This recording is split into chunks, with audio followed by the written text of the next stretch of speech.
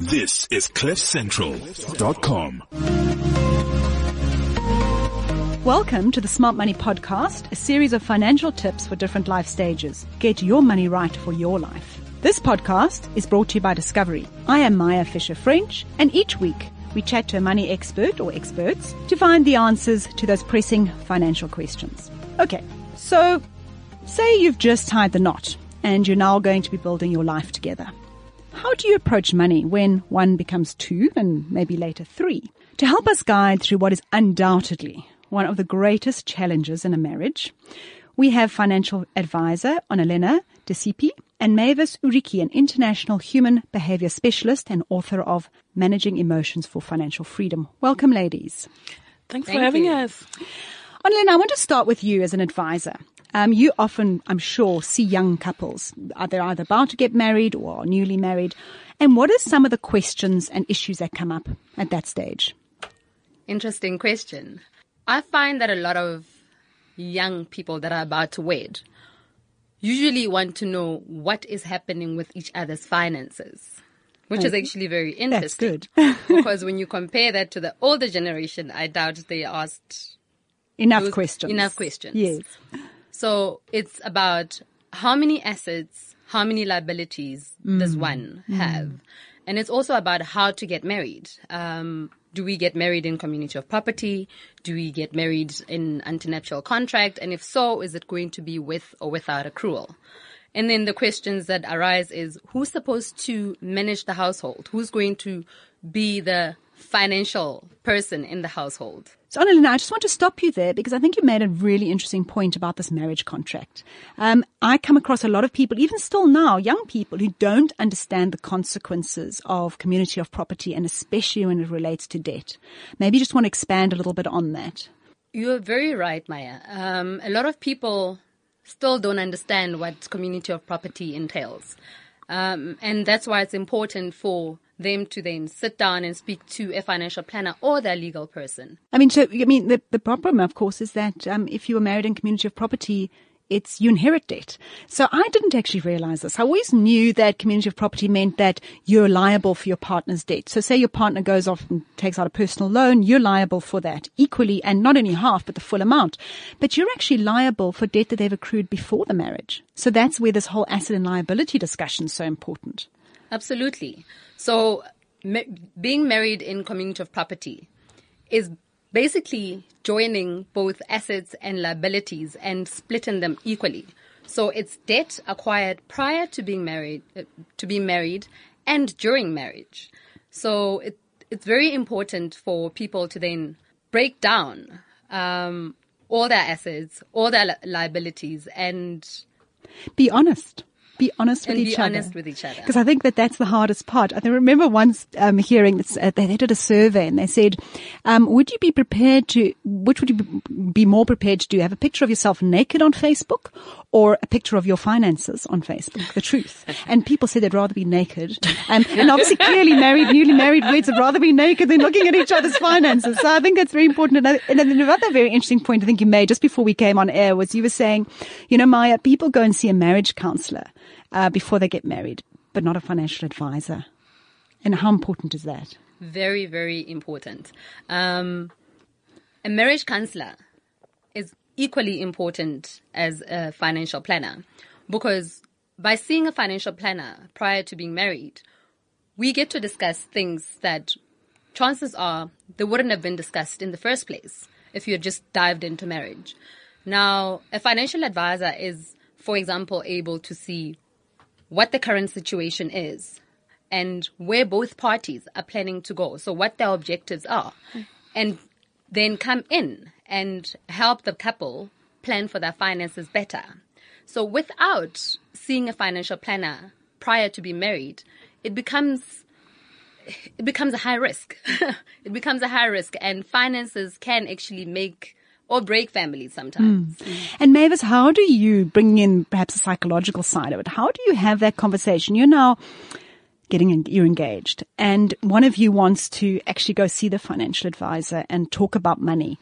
How do you bring that up? I think it's actually very interesting because we don't come from backgrounds where our parents talked about money. So there's a lot of shame that is tied to, just having a conversation about money, truly just being honest about where you are financially.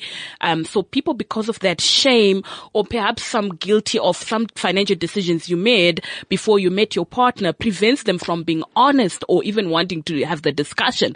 So people shy away from having that discussion. And I think another trend that I noticed is that people are we're born with the need to belong, and people are so afraid of being rejected.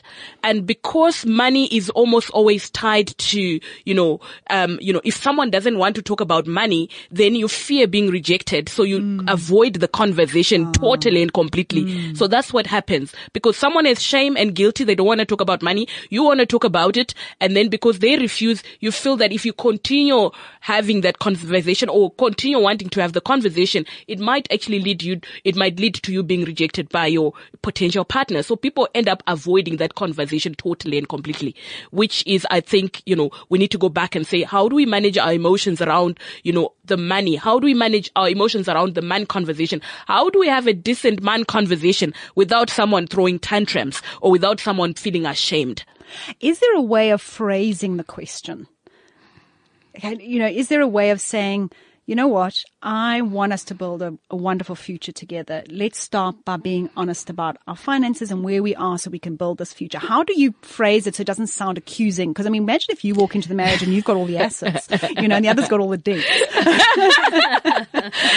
Look, I think I don't know how you can phrase it in a way that's not, for me, I think from where I come from, I think this is a personality issue. I'm a frank person. Let's talk about it. Okay. We need to talk about it because it's important for our relationship. It's important for our children because now we are getting into this marriage where we want to build a family together, and finances are going to be the backbone of how we're going to build that family together. So we need to have a conversation in terms of, how much are you bringing in? Where are you? In fact, I think this conversation must happen before people even tie the knot, before you even engage. This is the same way you ask someone about, so where would you like to go for a holiday? How many children would you like to have? You also want to ask them, so how much financial legacy? What is your financial freedom number? How do you see yourself financially 5 years from now? Absolutely. And we're busy discussing this, but what's coming to my mind is, I spoke about one partner perhaps bringing in more assets than the other. But Annalena, what happens when you meet with this newlyweds and one of them earns a lot more than the other? How do they go about building that budget, that household budget? What's interesting is finding out exactly what each other's responsibilities will be.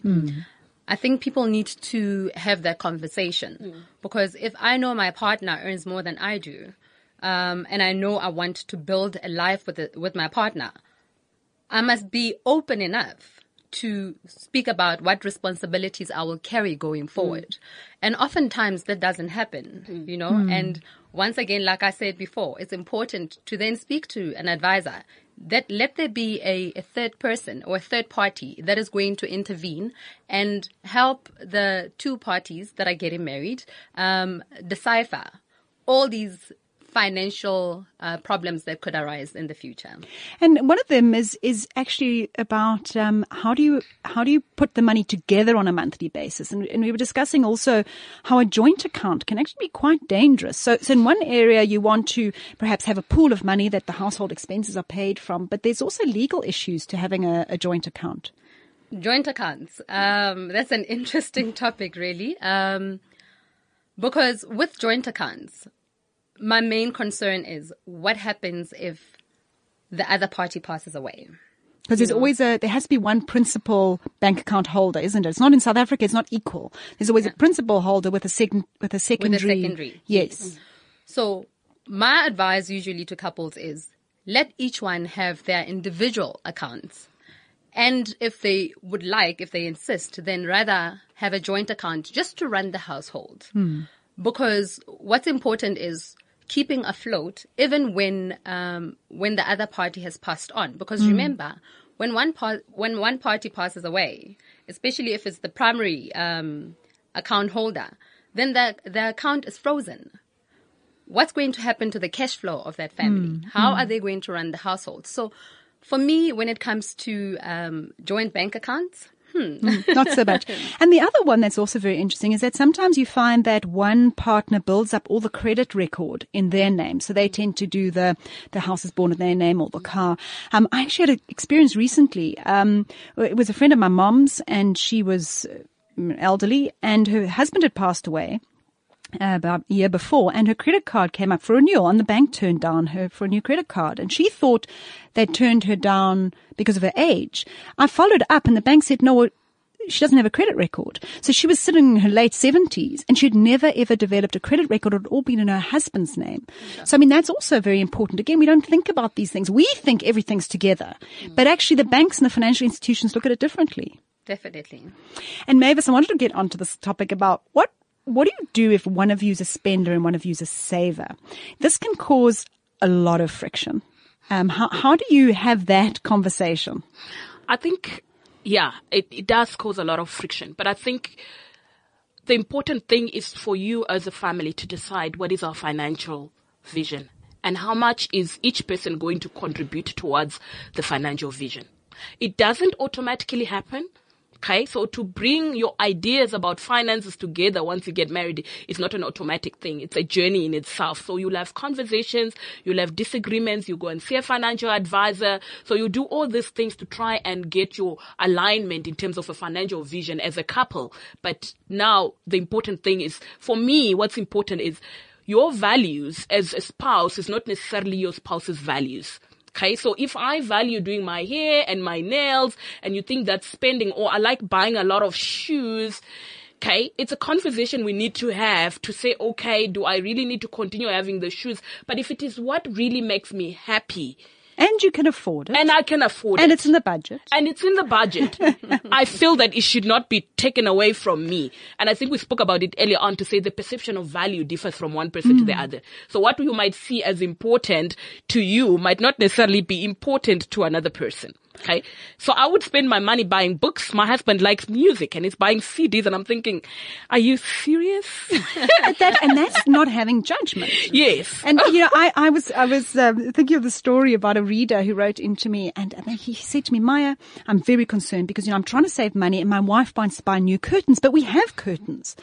And I'm like, how do I explain to a man that for a woman, having her house looking nice, when her friends come over, lovely curtains actually matters, and don't judge that. Yeah. Don't apply that is not okay. And I think that comes to the perceived value. And again, that's shared vision. So you can say, you know what, it's important to me for us to have new curtains. So how do I plan for that in our budget? Yeah. So Annalena, do you find that that's a conversation you're having to navigate sometimes? It is definitely. But I guess what really is important is to have both parties compromise, because it all begins with compromise end of the day. Because what I perceive to be important, as you've rightfully said, may not necessarily be important to my partner. So if we're able to compromise, but before we even reach that level where I'm buying curtains and all of that, make sure that the basics are covered. I cannot be going to buy this very expensive vehicle, yet the children are not going to school. Or we don't have a savings plan. Or we don't have a savings We don't have plan. insurance. So let's make sure the basics are first covered. And then after that, it's all about compromise. And it's all about budgeting properly. Because I've had clients speak about budgeting, and when you really ask them the question, they will tell you, no, I've budgeted and I've included X, Y, Z. And then my question is, what about your hair? How come you haven't included the fact that you have to go do your hair? Or that random coffee that you buy at the office? If you add all of those up, they really add up, and they contribute a significant amount towards your spend. So it's very, very important to have a detailed budget and at the same time compromise. And I think that's where emotions come in. Very important. I always say to people when we're talking about money, look at your actual spend, which is go and print your statement and then look at your budget. And people are always shocked that what they think they're spending money on is actually not what they're spending money on.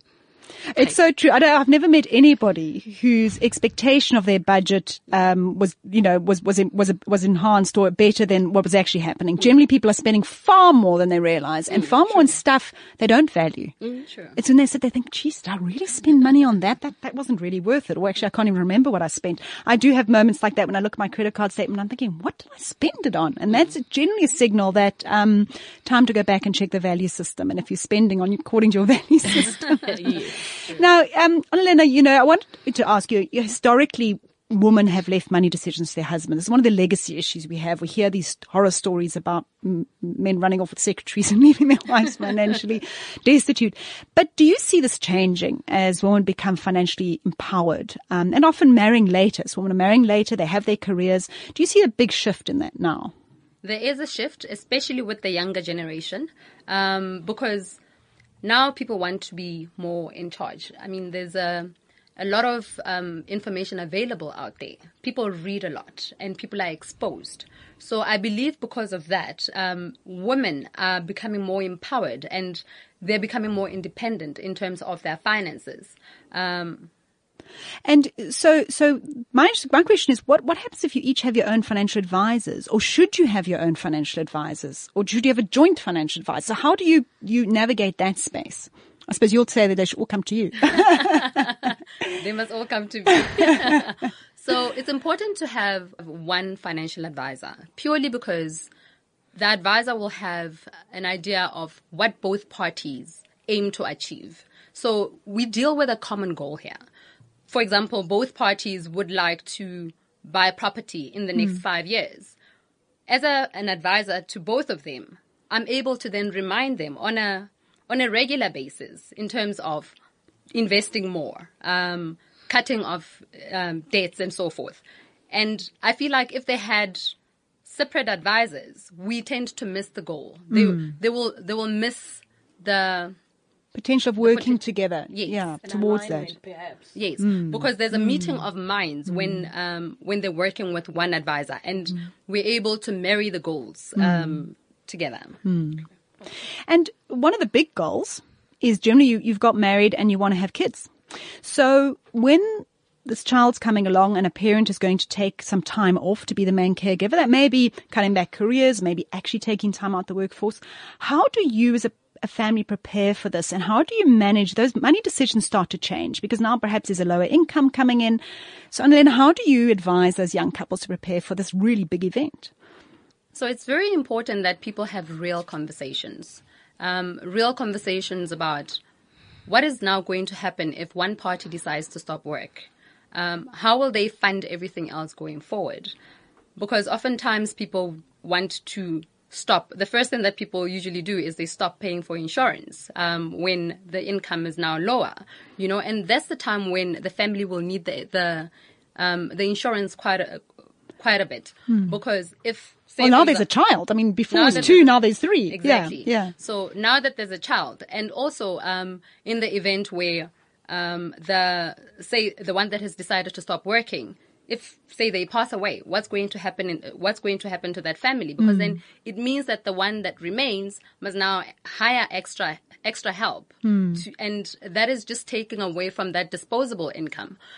So it's very important that people then plan properly, and also look at the possibilities of the future, because the one party that has stopped working may decide, I now want to start working again.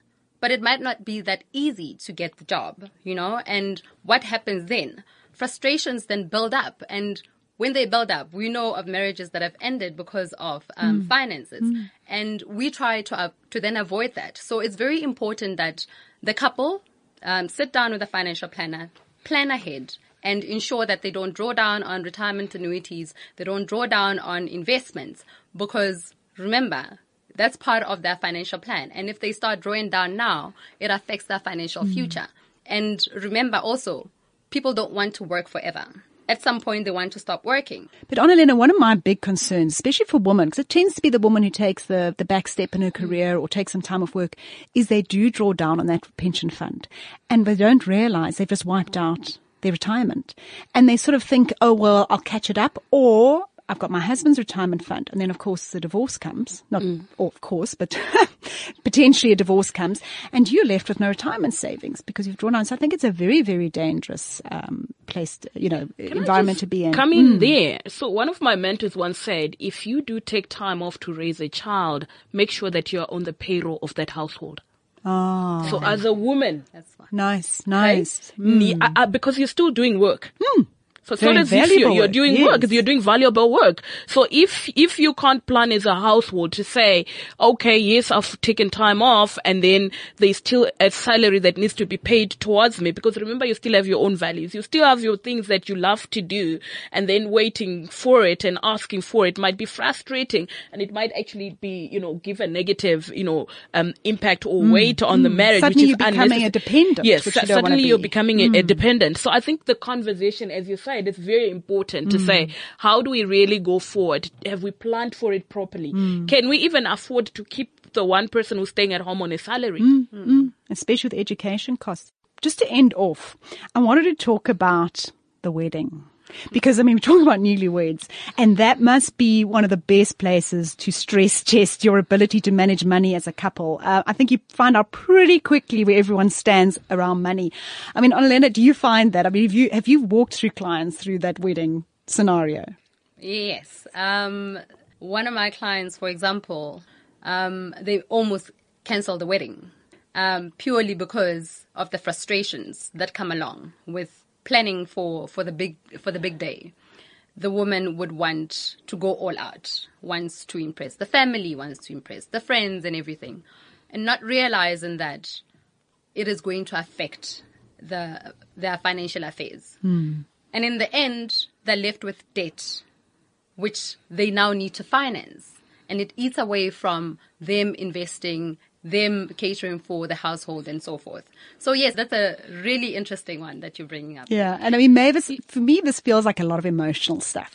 It is emotional stuff. It is emotional debt, but you need to understand that when we are being socialized as women, we prepare, I think we had this conversation earlier on, to say we prepare for marriage even from a young age. So we've got fairy tale stories in our heads about that big wedding, that big event. We don't realize the financial impact. It's a day, it's a couple of hours. And after that, people go home and you remain facing this huge amount of debt you've built just for a couple of hours. And then you start having tension in your own marriage. So very important. I know of a friend who got married, big wedding, very beautiful wedding. The marriage lasted 2 years. She's still paying off for the debt for that marriage. So it's terrible. And I think for me, it's the lack of financial literacy. Nobody educates us these things before we get there. So we're living in our fantasy world with all this, the stuff you were talking about earlier on, to say you've got this mental representation of what it should look like. Okay. So you want to impress the world. You've got this, you're seeing all these weddings. Oh yeah. If you have been watching television lately, you see Harry and Meghan's wedding, recently, the royal wedding. Don't try and live up to that wedding, please, people. It will bankrupt you. Yeah. So it's those things that people need to get real and realistic and get to themselves and say, this is where we are. This is what we can afford. And I look back at my wedding, which was many decades, but a long time ago. Yeah. I don't think half of those guests I even have contact with anymore. No, true. No, and I think we need to get real about Yeah. that as well. Who are we trying to impress? People Yeah. who won't even know in 10 years' time when we're still trying to pay off the debt or build our futures together. True. But I want to say thank you to both of you. You run out of time, but I've had such a wonderful discussion. It really is. It's fantastic. So thank you both to Annalena and Mavis for joining us today. And join us for the next episode when we discuss the next major money life change, having a child. You've been listening to Smart Money, brought to you by Discovery. Get your money right for your life.